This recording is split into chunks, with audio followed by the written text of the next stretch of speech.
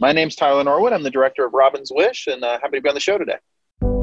Ladies and gentlemen, Robin Williams! What's your brain doing when 10,000 people are laughing their heads off? I'm not a tuna! The human brain is, an extraordinary 3.5-pound gland. The moment you think you understand it, it comes out with something else. The breaking news, actor Robin Williams is dead at the age of 63. They believe that the Bay Area resident committed suicide. There was a lot of media speculation. On Robin Williams' mind before his death, money. He's broke or he's depressed or he's just given up. The last movie, it was clear to all of us on that set that something was going on with Robin. There was something eroding within him. I was called in to go over the coroner's report. It was the beginning of understanding what had really gone on. My husband had unknowingly been battling a deadly disease. Lewy body dementia is a devastating illness, increases anxiety, self-doubt, causes delusions that have never been present in someone. Nearly every region of his brain was under attack. He experienced himself disintegrating. I remember him saying to me, I don't know what's going on, I'm not me anymore. It really amazed me that Robin could walk or move at all. People who are incredibly brilliant can tolerate degenerative diseases better. Robin Williams was a genius. He was always able to power through it, and he'd become this guy that you knew, remembered, and loved. The way that he was able to battle the inner turmoils, he was a freaking warrior. It no longer feels loyal to be silent about it, but maybe more loyal to share. He was blessed with what his heart was capable of in the midst of fear. He wanted to help people be less afraid. Self goes away. Ego, bye-bye. The thing that matters are others. That's what life is about.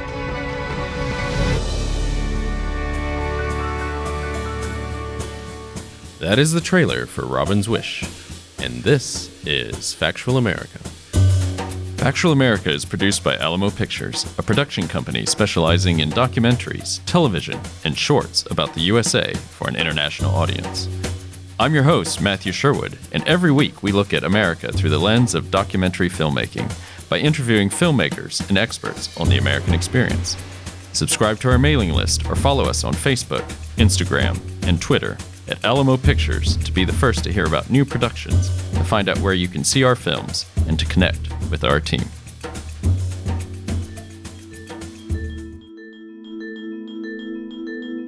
On August 11th, 2014, the world was shocked to find out that Robin Williams had died by suicide.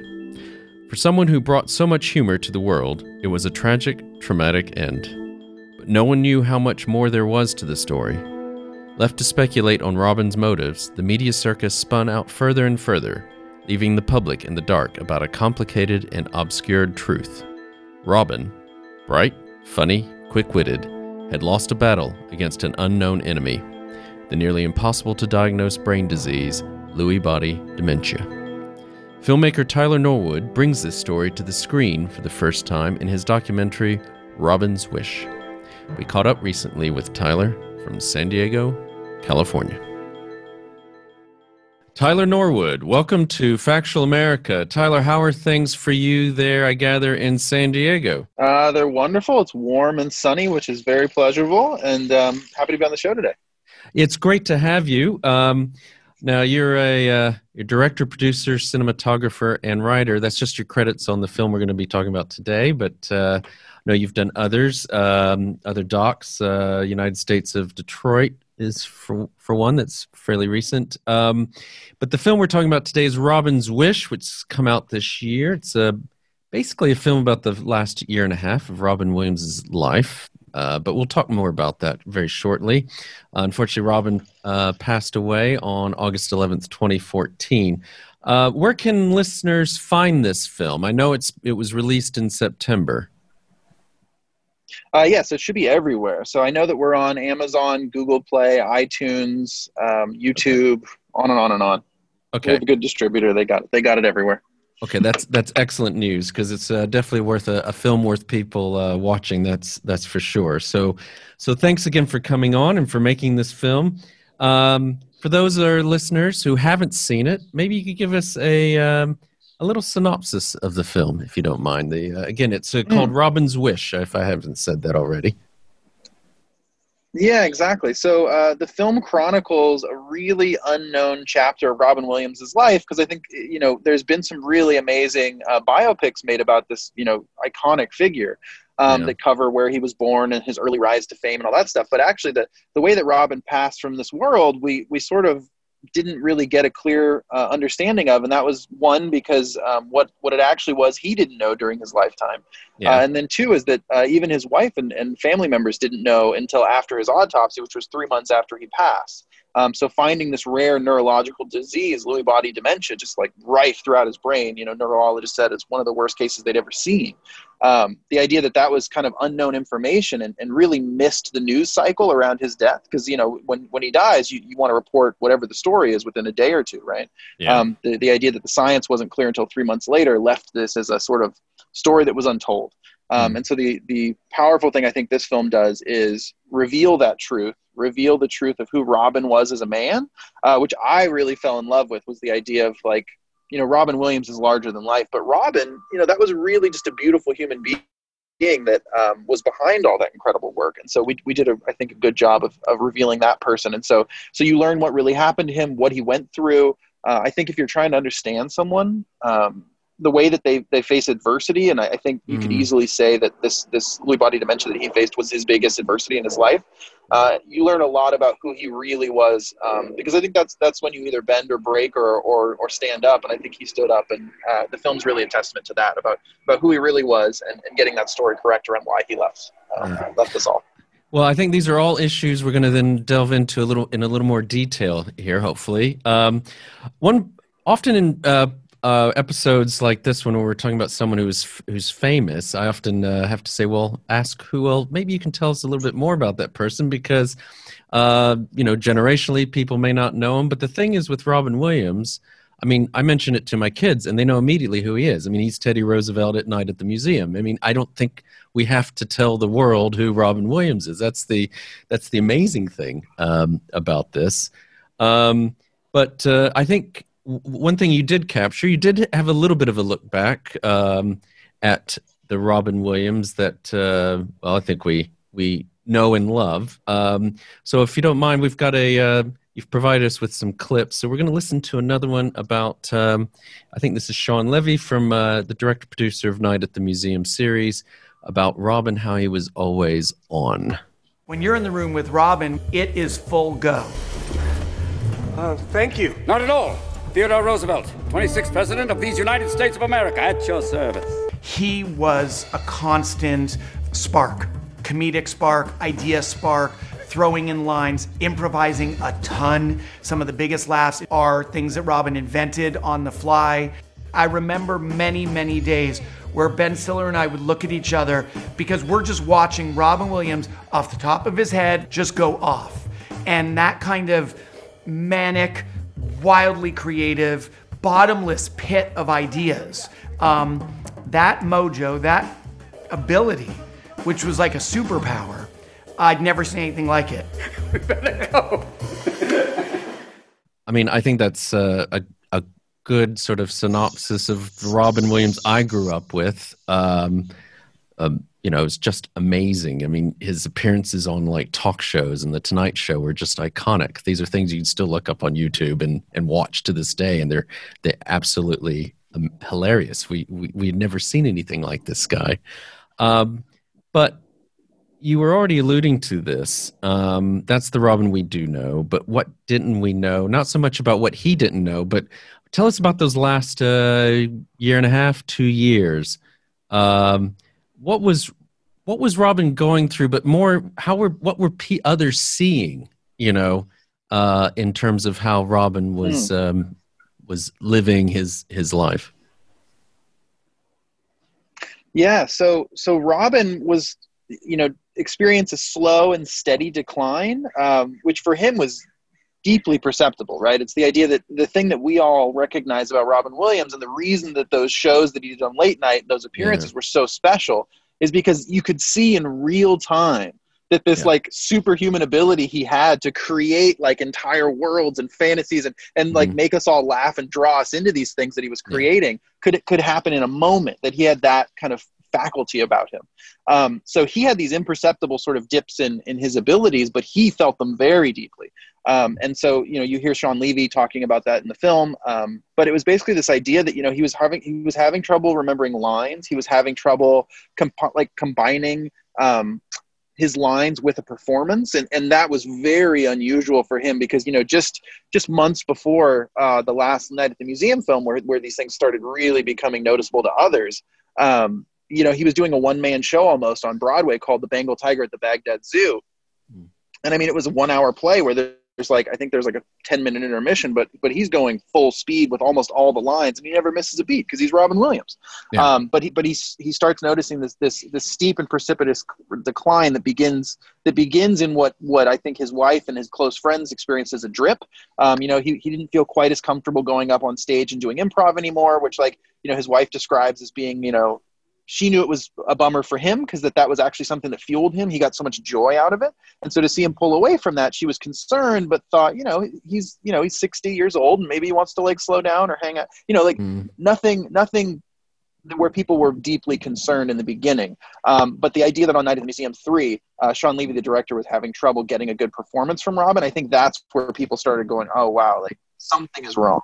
Okay. And then it extends to the last TV show Robin did. So I don't want to jump too far ahead, but they started noticing other symptoms there that were physical, and he was having to get brain scans while he was in production on that show, which is never a good thing, and deeply memorable if you're David E. Kelley, who's like helming that show, that if your person at the top of the billing sheet is having to have brain scans, it's a scary moment. And I think actually the thing that's really powerful about this film is you get a lot of people coming forward who are saying, you know, I was deeply traumatized by what I saw my friend and my partner, my colleague go through.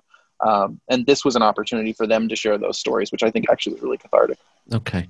I think, well, that brings us straight to the our next and probably final clip, but we don't want to show the whole film here. We want people to go and look at it and digest it in its whole hour and 16 minutes or so and pay for it.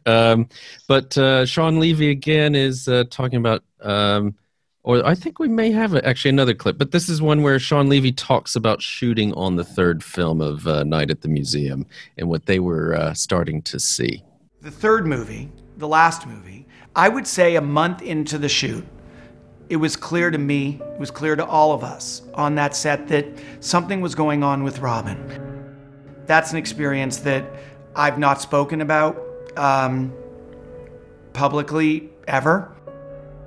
We saw that Robin was struggling in a way that he hadn't before to remember lines and to combine the right words with the performance.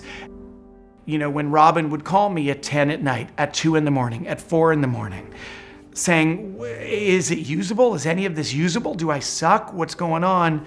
I would reassure him. And so I said, you are still you. You're Robin fucking Williams. I know it. The world knows it. You just need to remember that. My faith in him never left, but I saw his morale crumbling. I saw a guy who wasn't himself, and he thought that was unforgivable. So we're already talking about this last year and a half or two. Certainly really I think the film focuses in on that, on 2014, because he was doing Night at the Museum and the TV show and also getting this treatment. And I think it's very powerful there where, you know, Sean Levy basically says, you know, he's getting calls in the middle of the night, basically from Robin saying, do I suck? I mean, I am horrible. What, you know, is this any good? So you have his wife, Susan Schneider-Williams, on quite a bit, but she talks about the things that not even his friends were seeing, or not directly. I mean, paranoia, visions, panic attacks. Could you say maybe a little bit more about that? Yeah, I mean, so the one thing that became really clear to me in terms of telling the story is that, you know, Robin Williams was a corporation, right? Like, you know, the Tom Hankses of the world, like these mega movie stars, you know, if they work or don't work, you know, 50 or 60 people don't work or do work.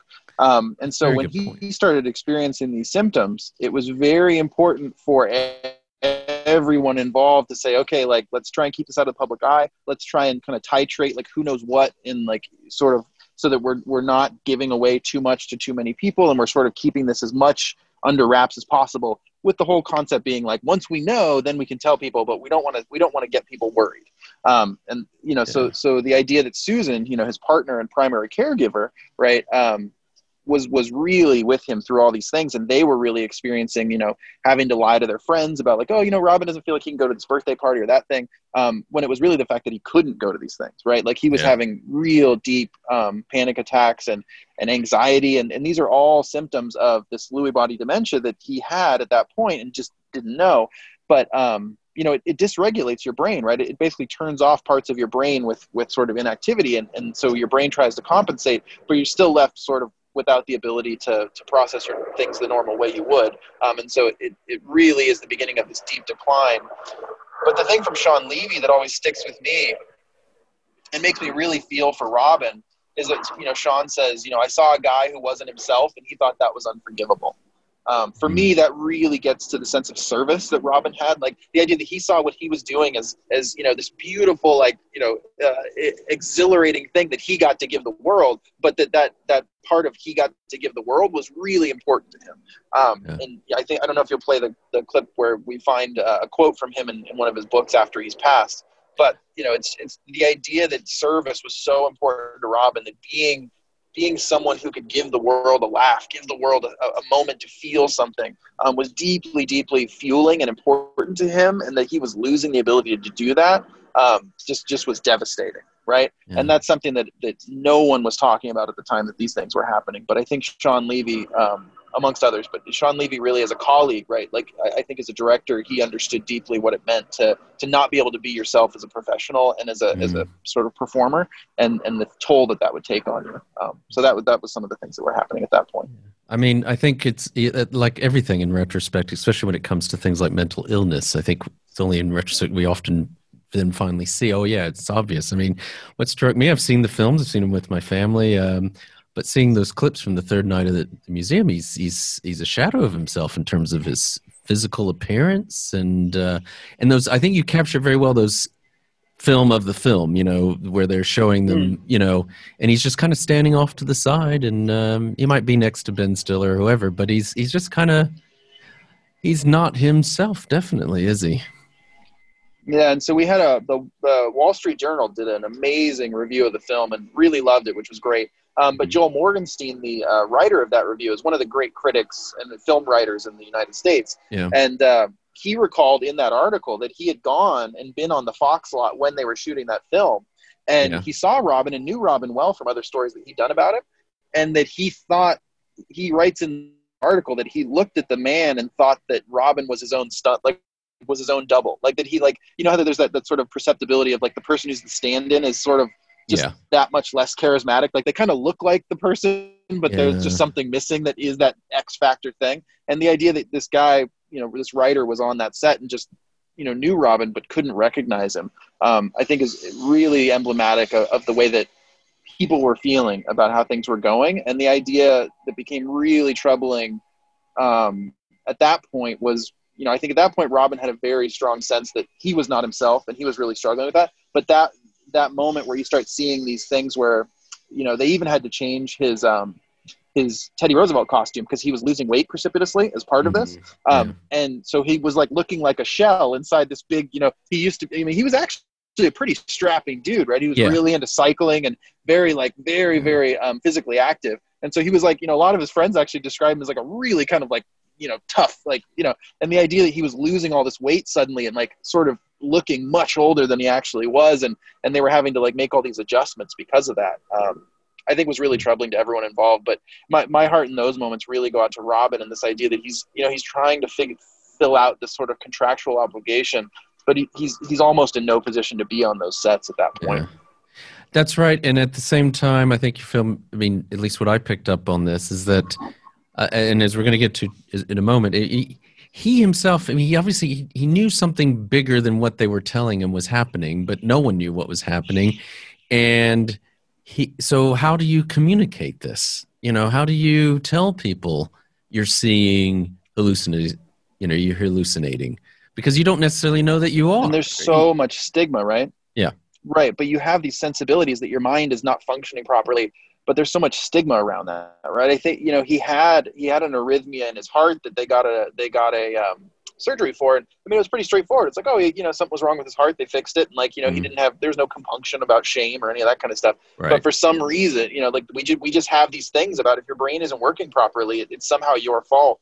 And I think he deeply felt that. And that was part of his journey is as you say, there's a point you'll be playing here, but the idea that he was very cautious about how he talked about these deeply traumatic things he was experiencing because he had a lot of shame about it. Okay. And so, obviously at the end, he ends up committing suicide, and we'll probably talk a little more about that in a few minutes. But it is this media circus, and I think you've already alluded to. You have 24, 48 hours of a news cycle to come up with reasons, and so and it's to this day until I watched your film. To be honest, it's what I kind of had thought had happened. We knew he'd struggled with depression and some substance abuse over the years. Had a cocaine addiction, which he was very upfront about and included in one of his stand-ups. Kind of the tears of a clown sort of feel or image. Right. And that was very troubling to a lot of the comedians that I talked to, right? Because that's something that is real for that community. They do have some pretty stellar comedians who fall into, just general depression or, drug use as it relates to depression. So the idea that Robin was getting tossed in with that group, the Jim Belushis and Chris Farleys of the world was really troubling because that's not a club that they want to add more members to. And the idea that that wasn't true for Robin and that they all had a very different sense that this was not a guy who walked around with a cloud around him. This was a beautiful man, and he gave so much joy and was so generous. That was something that I thought we got a lot of traction with the community because the idea of a sad clown is just it's sort of a lazy trope, right? It doesn't even do justice to the people it might apply to. So the idea that part of what this film does is pull him out of that, I think is really cool. Okay, and gives us all back our hero again. Yeah, and so as you mentioned, we've now found out that he was suffering from Lewy body dementia. There's a clip here, which is the one that I think it's one I'd like to for us to listen to, which is basically I think it's his friends. Sean Levy's on there. I think it's Susan's obviously on there. It's talking about how. They want to set the truth straight, that this wasn't, there's this image of Robin now because of what had happened. Again, you said the stigma. He commits suicide, so everyone just assumes he's maybe not the person we always thought he was, and why I think a lot of these people were quite willing to cooperate with you on this film. So let's listen to that now. I think it's important that the truth comes out because there were so many affirmative things that Robin stood for, and we want to believe in all of them. We want to believe in him.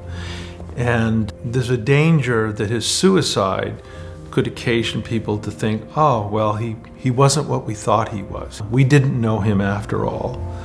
But we did. I felt like I was somehow being loyal to him by not speaking about the struggles that we saw. We felt like that wasn't anyone's business. And so the story is one of Robin being at the mercy of something that you could not control. And even worse than not being able to control it, not even knowing about it.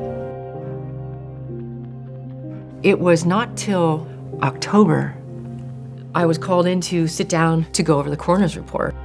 There were no surprises about what was in his toxicology. I knew my honey was clean and sober. They sat me down and said, essentially, Robin died of diffuse Lewy body dementia. What is that? They started to talk about the neurodegeneration. He wasn't in his right mind. So this is about setting us straight, basically, about what happened to Robin Williams. But why haven't we heard more about this until now? I mean, I know Susan, his partner, did a speaking tour, I think. You've mentioned to other docs, but I don't really feel like much has been done on this until your doc came along. The reason that we haven't heard about this until now is because really what we had to do in the making of this film was untell a story and then retell it in a new way that gives you new information. And that process is really onerous. It's onerous for the audience if not done well, right? Because then you not only have to hold in your mind what you'd heard before, get rid of it, and then make space for something new. I mean, that's not usually how movies go. We're giving you facts, you're processing those, and you're making a picture of what you're seeing and understanding. So that was really difficult, and it was a process that I went through making this film, which was what, when Susan came to me, I said, this is something that you can't be the only voice in.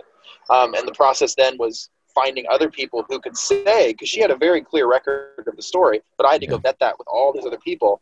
And I had this sort of concentric ring circle of theory of you and Robin are at the center of this, but really, in my life, my friends, I don't know something's really wrong until you can't keep it together at work anymore, right? Like there is some real value to that. That of course you knew Robin better than anyone else. Of course what you saw was more intimate and more detailed than what anyone else saw. But the fact that he was on a movie set and couldn't remember his lines is in some ways more important in certain aspects. And so that was the thing that had never been done. Sean Levy had never come forward and talked about any of this stuff. David E. Kelly had never come forward and talked about any of this stuff. So once we started getting that and Robin's friends coming together, you have a clear picture of 17 people coming together. And then in addition to that, from a journalistic standpoint, we got 5 different really leading organizations in terms of brain science and Parkinson's and Lewy body dementia to come forward and vet the science of what we did. So essentially groups representing over 50,000 neurologists signed off on the science in the film. So once you have those things in both hands, I think it becomes a lot easier. We've done a lot of the work for the audience. They don't have to say, okay, this is a perspective, and now we have to balance that against what else. So I think that was part of the success that we've seen of the film, is that we did a lot of journalistic work to unpack something, repackage it, and put it back in a way that makes you go, oh, okay, cool. I get Robin Williams back. Fantastic. And so how long did that take you? That sounds like it took a long time. Oh, yeah. I mean, so I have a production company. We do commercials and all sorts of other stuff, but this was a running project that went for about 3.5 years from the moment of conception to going through it. And part of that actually was convincing people that this film is not like most celebrity documentaries that you'll see. Because usually it'll sort of be like, let's start where they were born, end on the day that they died, and cover their entire life in an hour and a half. I was like, I just want to stay in that last year and a half and give people a real sense of what this man went through, because I don't think we can shoehorn all of this new information into 10 minutes at the end. And so that process took some convincing. And but yeah, I think it was ultimately really worth it, because I think it's a special film that isn't like other celebrity films that I've seen before, which made me feel like we'd done something important. I would second that, certainly. And also say that, believe it or not, I think we're going to go to an little early break here, and then give our listeners a few seconds to, adjust their headphones or whatever they do when they have our little breaks, and we'll be straight back here with Tyler Norwood. You're listening to Factual America. Subscribe to our mailing list or follow us on Facebook, Instagram, or Twitter at Alamo Pictures to keep up to date with new releases or upcoming shows. Check out the show notes to learn more about the program, our guests, and the team behind the production. Now back to Factual America. Welcome back to Factual America. I'm here with Tyler Norwood, the director and producer and writer and cinematographer of Robin's Wish. The New York Times said in roughly equal parts, the documentary Robin's Wish strives to honor the career of the peerless actor-comedian Robin Williams and to raise awareness of Lewy body dementia, a form of progressive dementia that was diagnosed in Williams after his death from suicide in 2014. Tyler, I know you're not a doctor, but what is Lewy body dementia? Yeah, so one of the great things about being a filmmaker is you get to be sort of endlessly curious. So I have talked to a lot of neurologists. I think understood this disease very well. But I will also caveat that by saying not only am I not a doctor, I don't hold any degrees or purport to be a medical expert. Yeah. But as a layperson trying to understand this thing, essentially what Lewy body dementia is you have this thing in your brain called alpha-synuclein. And it's a protein in your brain that's very helpful. As far as neurologists understand now, it kind of exists at the synapse. So it sort of helps in the transition of electricity and basically helps your brain run smoother. The problem that happens when Lewy body dementia begins is these proteins start clumping up, and you can sort of imagine them as kind of becoming knotted. So they become these big clumps. And what those clumps, unfortunately, do is they begin shutting down portions of the brain because they're just taking up space that they shouldn't be taking up, right? You don't have a lot of extra space in your brain. So when something starts taking up that space, it starts changing the functionality of your brain. What's really interesting is you have this thing called neuroplasticity, and Robin had it in spades because basically it's the concept of if you're a muscle-bound sort of weightlifter and you get MS, multiple sclerosis, you'll last much longer than say you or I would with the same thing because you have more sort of that can be worn down and still maintain functionality. So Robin had this intensely sort of facile, like a dynamic brain, but as this disease sort of grew and took over more and more of his brain, he like anyone else fell to this thing. And essentially what it does is it starts kind of at your brain stem. And so it's working in kind of deep parts of your brain. So this is why, unlike Parkinson's, which is very much on the same spectrum, so Parkinson's we associate with shaking. Lewy body dementia ends with Parkinson's symptoms. So it kind of works from the inside of your brain out, and then Parkinson's sort of works from the outside in, if you want to think about it simply. It's very overly generalized, but it is important to know that they're the same thing. Because what happens at the end of Robin's life is he gets a Parkinson's diagnosis. And so people went, oh, so he had Parkinson's. Well, he'd gone through all the horrible symptoms that people with Parkinson's end with. He'd already gone through all of those. And then he started having these motor issues that were very visible. And people would say, oh. So that's the important thing is that people with Parkinson's, they start with motor issues and they end with all of the horrible things that Robin went through in the early days and then only worsened as he went along, which is delusions, basically an impossibility of sleeping. You kind of can never enter REM sleep. And so the idea of, that being absolutely a torture technique, right, is to keep people from sleeping. And then delusions is like the number one thing. And also because of dysregulation of brain chemicals due to the damage that these little bodies are having inside your brain, depression is like the third most important symptom, but there's like 40 symptoms. I mean, you can't really start poking around, basically creating holes in someone's brain and not have it be showing up in all these different ways. So it's a really nasty thing. Top line is it's a devastating neurological disease. There are no treatments for it. There are no cures for it. So it's a one-way ticket to full neurological, your system basically shuts down, right? Your lungs eventually will shut down.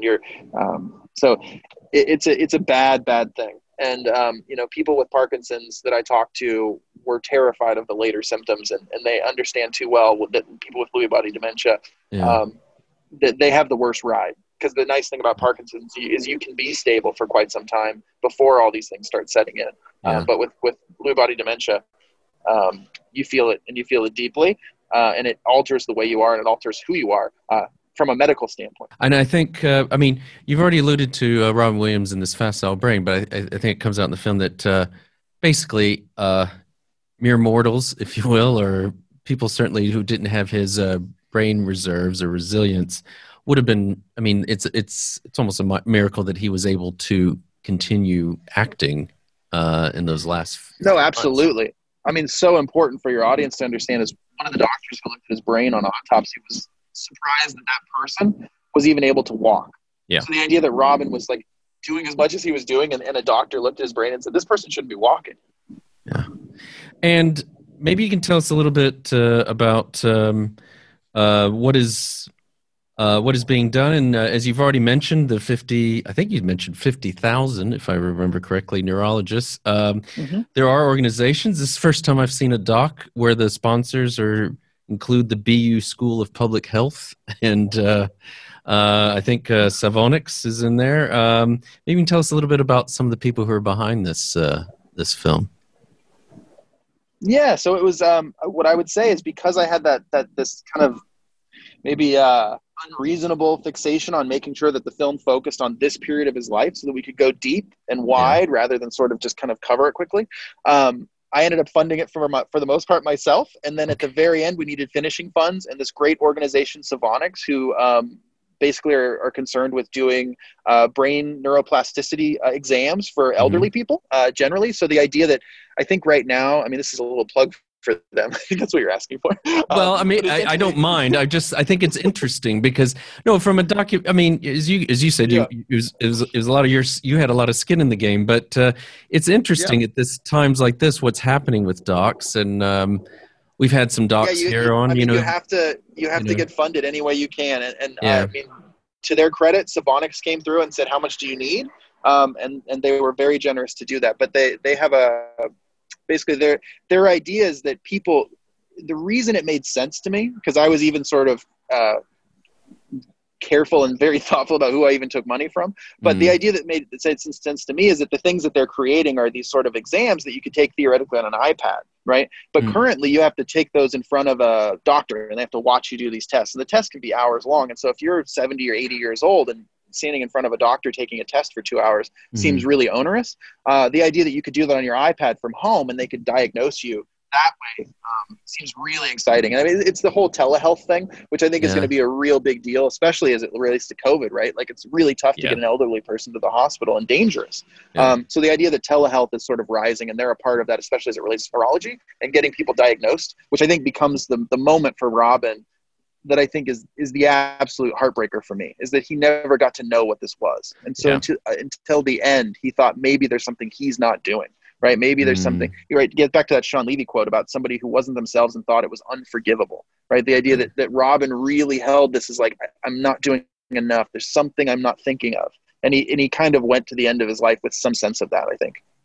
And I think, I mean, that's specifically this Lewy body dementia, but Lewy body, I'm sorry, dementia. But I wonder, I think people, it must be what a lot of people with mental health toy with. I mean, I'm just kind of thinking out loud, but we don't really know what's going on in those heads of theirs, and the anguish, and even as great as your film is, you yourself can't even really get that across. We don't know what he was thinking the last few days of his life. Though I think you have the neighbors, which I thought was really interesting, is getting his neighbor. That's an incredible story. Yeah. Robin, one of the things that Robin did and he lost his father at like a young-ish age. I think he was 40 or something like that. Yeah. So he went through a good chunk of his life without a father. And what he did is he found people like the great comedian Jonathan Winters, and they became really close friends. And kind of there was an age difference where it was kind of a fatherly thing.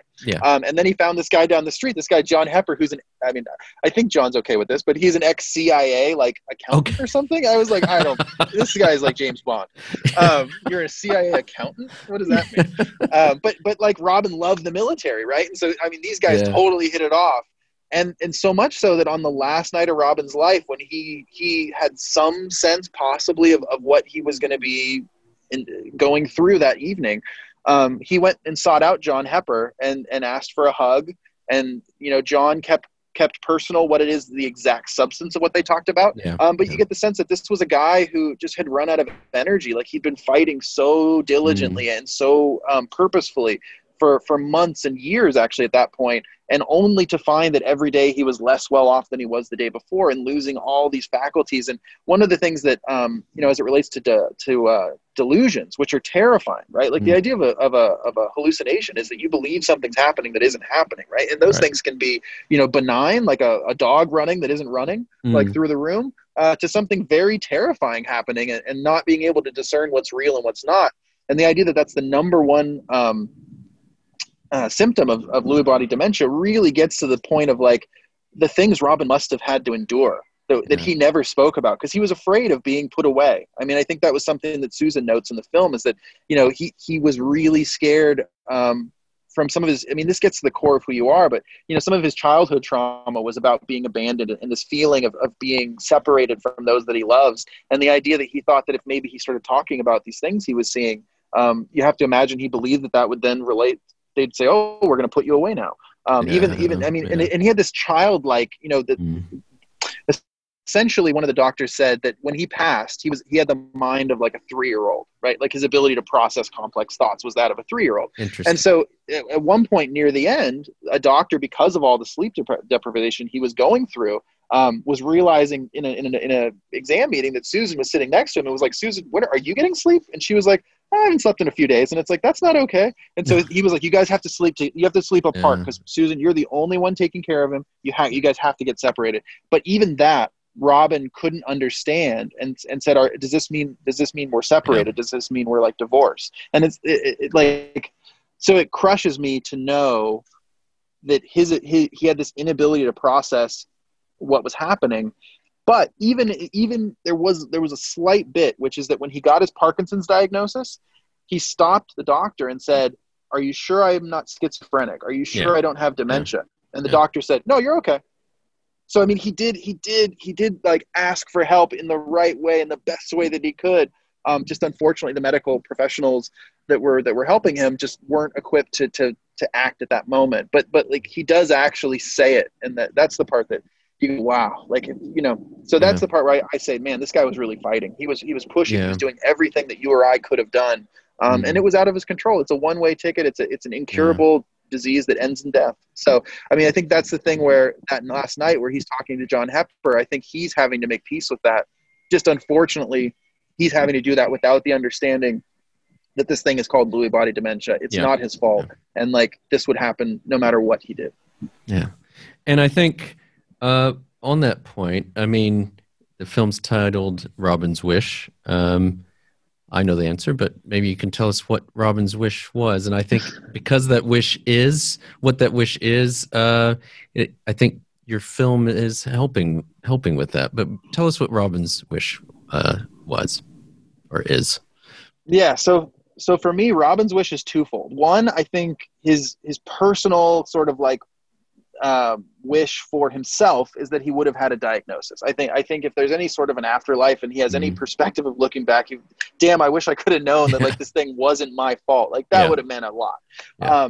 And it also would have given him and his wife the ability to sort of like process this thing together. And they're both so resilient, right? They're both ex-addicts. They both come from this like very difficult past. Robin really in a lot of ways surmounted his own depression and that was through daily exercise and really staying ahead of it and on top of it. Like this is a guy who could handle adversity. If you'd have told him this is what it was, I have every confidence that he would have said, okay. Right. And that would have begun a process of healing as he was passing. The other thing that I think gets to the thing that we can all really latch onto is that Rob cared about the world, right? I think that's the reason he gave so much. He worked so hard and he used his genius for sort of a benefit to others, because I think he could have been a wonderful CEO of a company, or he could have found another way to use his incredible intellect. But he wanted to give it to us. And so what's amazing is that when his wife was going through the process of this film and doing her interviews, it was very difficult for her. And there was a period where after one of the particularly difficult interviews, she went to his bedside table, which she hadn't gone into since he passed, as a sort of his private space. And she wanted to keep it for him, but she just needed something from him. She needed some message or some sort of thing that you can imagine a widow might be in a moment of needing. And she opened up his AA book. And on that first page, that's usually blank in every book, he'd written in big, bold, sort of like flourished cursive, I just want to help people be less afraid. And he dated it and signed it. And you kind of get this sense of like, that's what he was always doing, right? Because this thing that she found of him wanting to help everyone be less afraid, that was really his wish always, right? Like it's the reason that someone gets on stage and hopes to make us all laugh, right? There's a personal aspect of them hoping, maybe I'll entertain, maybe I'll get some sort of personal rush out of this, but it's a communal activity, right? He gives you something and then you laugh and let him know that he's doing the right thing. And then they continue. And that's kind of how comedy works. But, he was a brilliant dramatic actor. He went to Juilliard. He has an Oscar for Good Will Hunting. So the idea that he could give us all a range of emotions that he could sort of mirror to us and that we could feel through him. So the idea that Robin's real wish in his life was to help us all be a little less afraid. My big hope for this film is that someone watches this, their heart opens back up to him as they understand what this guy really was, and that actually that sad clown point, that you realize that actually the guy behind all this work was better than the work, right? Like you can't make, you can't fake it, right? You can't fake it for that long. You can't trick people for that long. Like Robin the man was better than Robin Williams the movie star.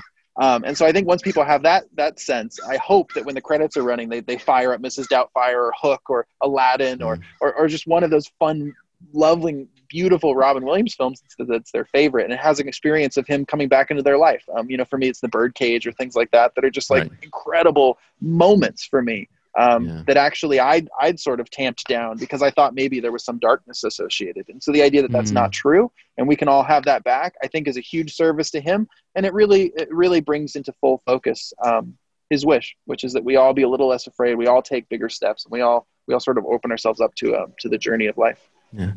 And I think, that kind of takes me further into the whole project. This is more than a companion piece to, obviously there's the doc that came out, Robin Williams, Come Inside My Mind, that was HBO 2018. This is much more than a companion piece. It's interesting, there's an aggregator, Robin Williams, Come Inside My Mind offers a poignant, albeit tantalizing, incomplete peek behind the curtain of a brilliant performer's tragically curtailed life and career. That struck me because in the context of your film, albeit tantalizing, incomplete. I'm not talking down the film at all, but they didn't come into his mind really, did they? Or certainly not the last couple of years. And you've already alluded to this, but what I wasn't aware of was, as you said, this humanitarian side, all the USO tours. How many times did he go to Baghdad and Afghanistan? It was absolutely remarkable. I think the incredible thing to that point about his service that just came to my mind as you said that is we interviewed 4-star generals for this project about saying like, what was it like for him to like what was your experience? Did it seem fake, or what was it like to have Robin Williams like coming out to Baghdad for the troops or going to Afghanistan? He went 7 or 8 times just during those conflicts, but he'd gone, I think, many times. And so I was talking to these 4-star generals, and you're a little nervous when you're talking to a 4-star general about saying the wrong thing because, they're just very imposing. I think that's why they get that job. Yeah. And so I was like, I'm not saying Robin served, but he did go out there a lot. And the guy was like, let me interrupt you. Robin did serve. Robin served this, and it was one of those things where I was like, holy crap. Like, it just gave me this real sense of like, you don't get that easily. Right, like these are guys who do not give compliments as a sort of point of work. Like that is not something that they do freely. It was a very clear statement of Robin's service to his community, to his country, were deep and felt, and that was something for me that I took real like, oh wow, okay, like. This is impressive. Like this is something that I think people should know, and I think it's a part of his character. And that was really the delineator for us on this film was, Robin Williams, the actor, the comedian, the entertainer. I think that the other film does an incredible job of giving a well-deserved rounding out of like who and what this thing was that like captivated the world for 30 or 40 years. Yeah. But we also had this additional thing, which was like, but who was Robin? Like, who is the guy who no one knew about, who was suffering with this disease? And what did he do when no one was looking, right? I think that's everything. And what he did when no one was looking is he would go to Walter Reed Hospital, and he would sit with soldiers and counsel them. And there's a beautiful retelling of one of those stories in the film about sitting with an injured soldier whose girlfriend had run out of the room once she saw him, come back from the battlefield missing an arm and a leg and was not coming back. And the idea that Robin goes into that room, doesn't just try and make this guy laugh. He sits with him and he hears him and he shares his own sort of journeys with these kinds of moments of real unrest in your spirit of like, I don't know where this goes next, but that there is some lasting hope that can be found in sticking it out and being of service to others. And I think, those are the things that you can take away from Robin the man that, are really, really profound and lasting and give a completely different, light to the legacy that he left us all with. And I think, I personally, just for me personally, I did find that those scenes with the wounded soldiers, for me, those were the most emotional ones, I think. But I think this ability to connect, I think one of the generals said, look, soldiers have a real good bullshit detector, and I'm not exactly sure that's the term he used, but essentially it was. That's it. Yeah, that's exactly what he said. And, and there's Robin connecting with him. It wasn't just Good Morning Vietnam acting that out. I mean, he actually was connecting with these guys. He seemed to, I mean, we won't, it's all in the film, folks. Everyone needs to see this. But, he could have bought an exclusive house in a gated community or something, but he didn't. He lives in a neighborhood and is on a cul-de-sac with like a lot of Americans are, and knows his neighbors. And I mean, I think you do that very well, this capturing Robin the man, which is something that, at least for me, I don't know. I maybe not so much reinstated my opinion of him, but I think just gave me a sense of the man that I had not had previously, which for whatever reason, we don't tend to cover these things in the world in media. But in doing the interviews, you said you've got these, I think it's 17 people come on camera. Now, you focus, well, we have some stars in the sense of, relatively famous directors and producers, but I guess imagine you could have had some really big stars come on camera, but you didn't. Was that a conscious decision? Yeah, absolutely. I mean, we wouldn't have turned anybody away if they'd have come to us, but you only have so much energy to put towards these things. And kind of getting back to that concentric circle thing, I mean, it was really like, as you said, the people in his neighborhood really knew him. The guy who lived down the street really knew him. They were friends. And that those were the people who saw the things that he didn't want the world to see, right? He didn't want, sort of his movie star friends to see who, wouldn't, they're not in daily contact. They're not even in monthly contact, right? It's like, it's these people in his neighborhood who see him when he walks his dog and they talk, he stops by the fence and they chat for 10 minutes and they realize Robin's not quite the way he used to be. And they start sort of piecing these things together really organically. And so for us, it was about something really honest.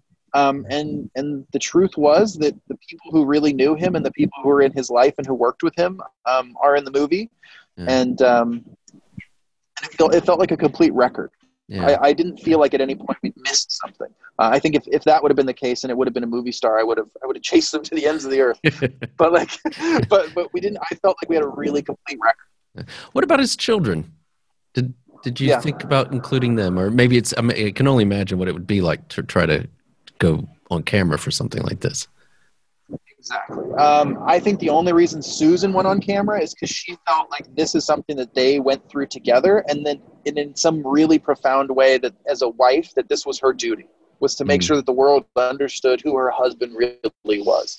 I think that his children have every right to their privacy and no necessity to be in this film. I don't think they would have added a lot, because again, one of the things that really is a credit to him as a father is he didn't really tell them what was going on. Like, he kept a lot of this from them in order to, you just don't do it, right? Like, if you have kids, I don't know if you have kids, but like if you started thinking, hey, there's something wrong with my brain, you wouldn't say, hey, something's wrong with Dad's brain. We don't know what it is. It's kind of scary, but we'll check back in later. It's like, and so the idea that he didn't do that, I think, is a real credit to him. And so in a lot of ways, as far as I understand, they were caught off guard by his suicide as well. And they went through a whole period of as anyone would. I lost my mother at, I think, 23. And you just go through this process of healing that takes years. And so it's only been 6 or 7 years since Robin passed. And I hope that they watch the film and it means something to them. And then, as we've already alluded to, Susan felt a duty to come on camera, but this must have been hell for her to go through this, to relive that last year and a half. She was not prepared to go as deep as I needed her to go. And that was something that we worked through very closely together. And there was some stuff, frankly, that I, as a director, it was some of the most intimate and powerful interviewing that I'd ever had to do to get to where we needed to get to. And again, that was all because everybody thought they already knew the story, right? If nobody knew the story, you wouldn't quite have to push so hard or dig so deep, but it was like, we're going to have to like yank people out of their mindset. And the only way you do that is by going there. And so, we actually did 3 2-hour sessions of interviews. So we have 6 hours of interview with Susan, and she catalogs everything from the moment they first met, and then they're dating, and him making funny raccoon voices at the dinner table with like her kids, to like, you know, all the way until the end, and the moments where she's receiving the call that he's passed, and you know, it's really a powerful record. And I will say, the thing I was left with after that 6 hours of really intense interview was a portrait of love that I hadn't seen in my own life. I was really touched by the way that they faced this horrible, terrifying thing together. That was something I was like, wow, I hope someday, if I'm lucky enough to have a partner like a Susan, and something like this happened, that they would do the same for me. And the same to Robin's friends, you know what I mean? Like the way that his friends stood up and said, like, you know, this isn't popular, this isn't going to make me more famous, but it needs to be done, right? Like David E. Kelley and Sean Levy, his colleague, like they took a big risk. There's nothing for them to gain from talking out of school about something like this that was really kept secret for so long. You know, Sean Levy says in the film, there was 200 people on the set of Night at the Museum, and no one ever came out and talked about this. Indeed. I think that's a big deal. Yeah.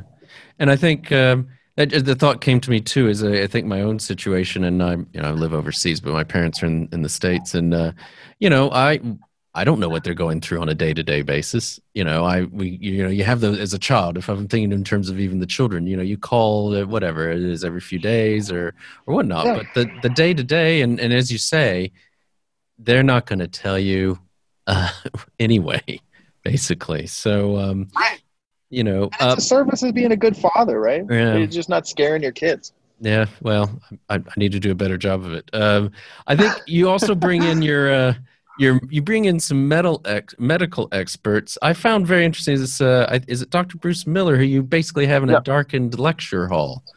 I thought that was really interesting how you did that, because at first I thought you were filming a lecture, and then I realized, no, I don't think there's anyone in just there. You, the audience. And he's in, and it's really dark, and you got the lighting. I mean, what went behind? What was the filmmaking behind that? The decisions that you were making?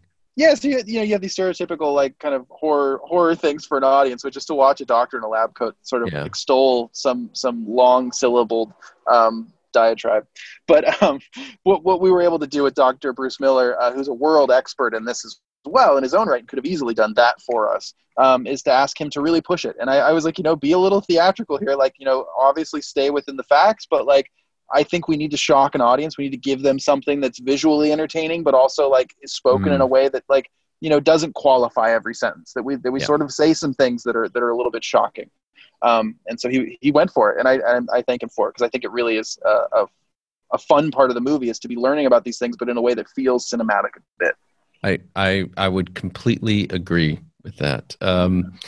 Tyler, it's hard to believe. I think we're coming to the end of our time together, but just want to ask you, what's next for you in terms of, do you have any projects on the go?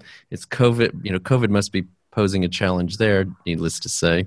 As far as what I'm working on now, I'm really excited about a few things. We have some exciting projects that I think are going to be really sort of interesting. The important thing is that we have a scientific version of this film coming out, and that if audiences want to get involved with Robin's Wish and how they can help after they watch the film, if they go to the film's website, we have a lovely link to our consulting partners, which are the Michael J. Fox Foundation, Lewy Body Dementia Association, Parkinson's Foundation, American Brain Foundation, and the Lewy Body Dementia Resource Center, all of which are incredible organizations, and there's ways to donate, and there's ways to just learn more about the disease from a scientific aspect if people are like looking for additional research. Okay, that sounds great, Tyler. I think that's certainly very important, and look forward to that more that science talk. If we haven't scared you off, we'll have to have you come back on and discuss that. So I want to thank you again, Tyler Norwood. The film is Robin's Wish. That's what we've been talking about today. So thank you so much for coming on. I want to give a shout out to This Is Distorted Studios here in Leeds, England. And please remember to like us and share us with your friends and family wherever you happen to listen or watch podcasts. This is Factual America, signing off. You've been listening to Factual America. This podcast is produced by Alamo Pictures, specializing in documentaries, television, and shorts about the USA for international audiences. Head on down to the show notes for more information about today's episode, our guests, and the team behind the podcast. Subscribe to our mailing list or follow us on Facebook, Instagram, and Twitter at Alamo Pictures. Be the first to hear about new productions, festivals showing our films, and to connect with our team. Our homepage is alamopictures.co.uk.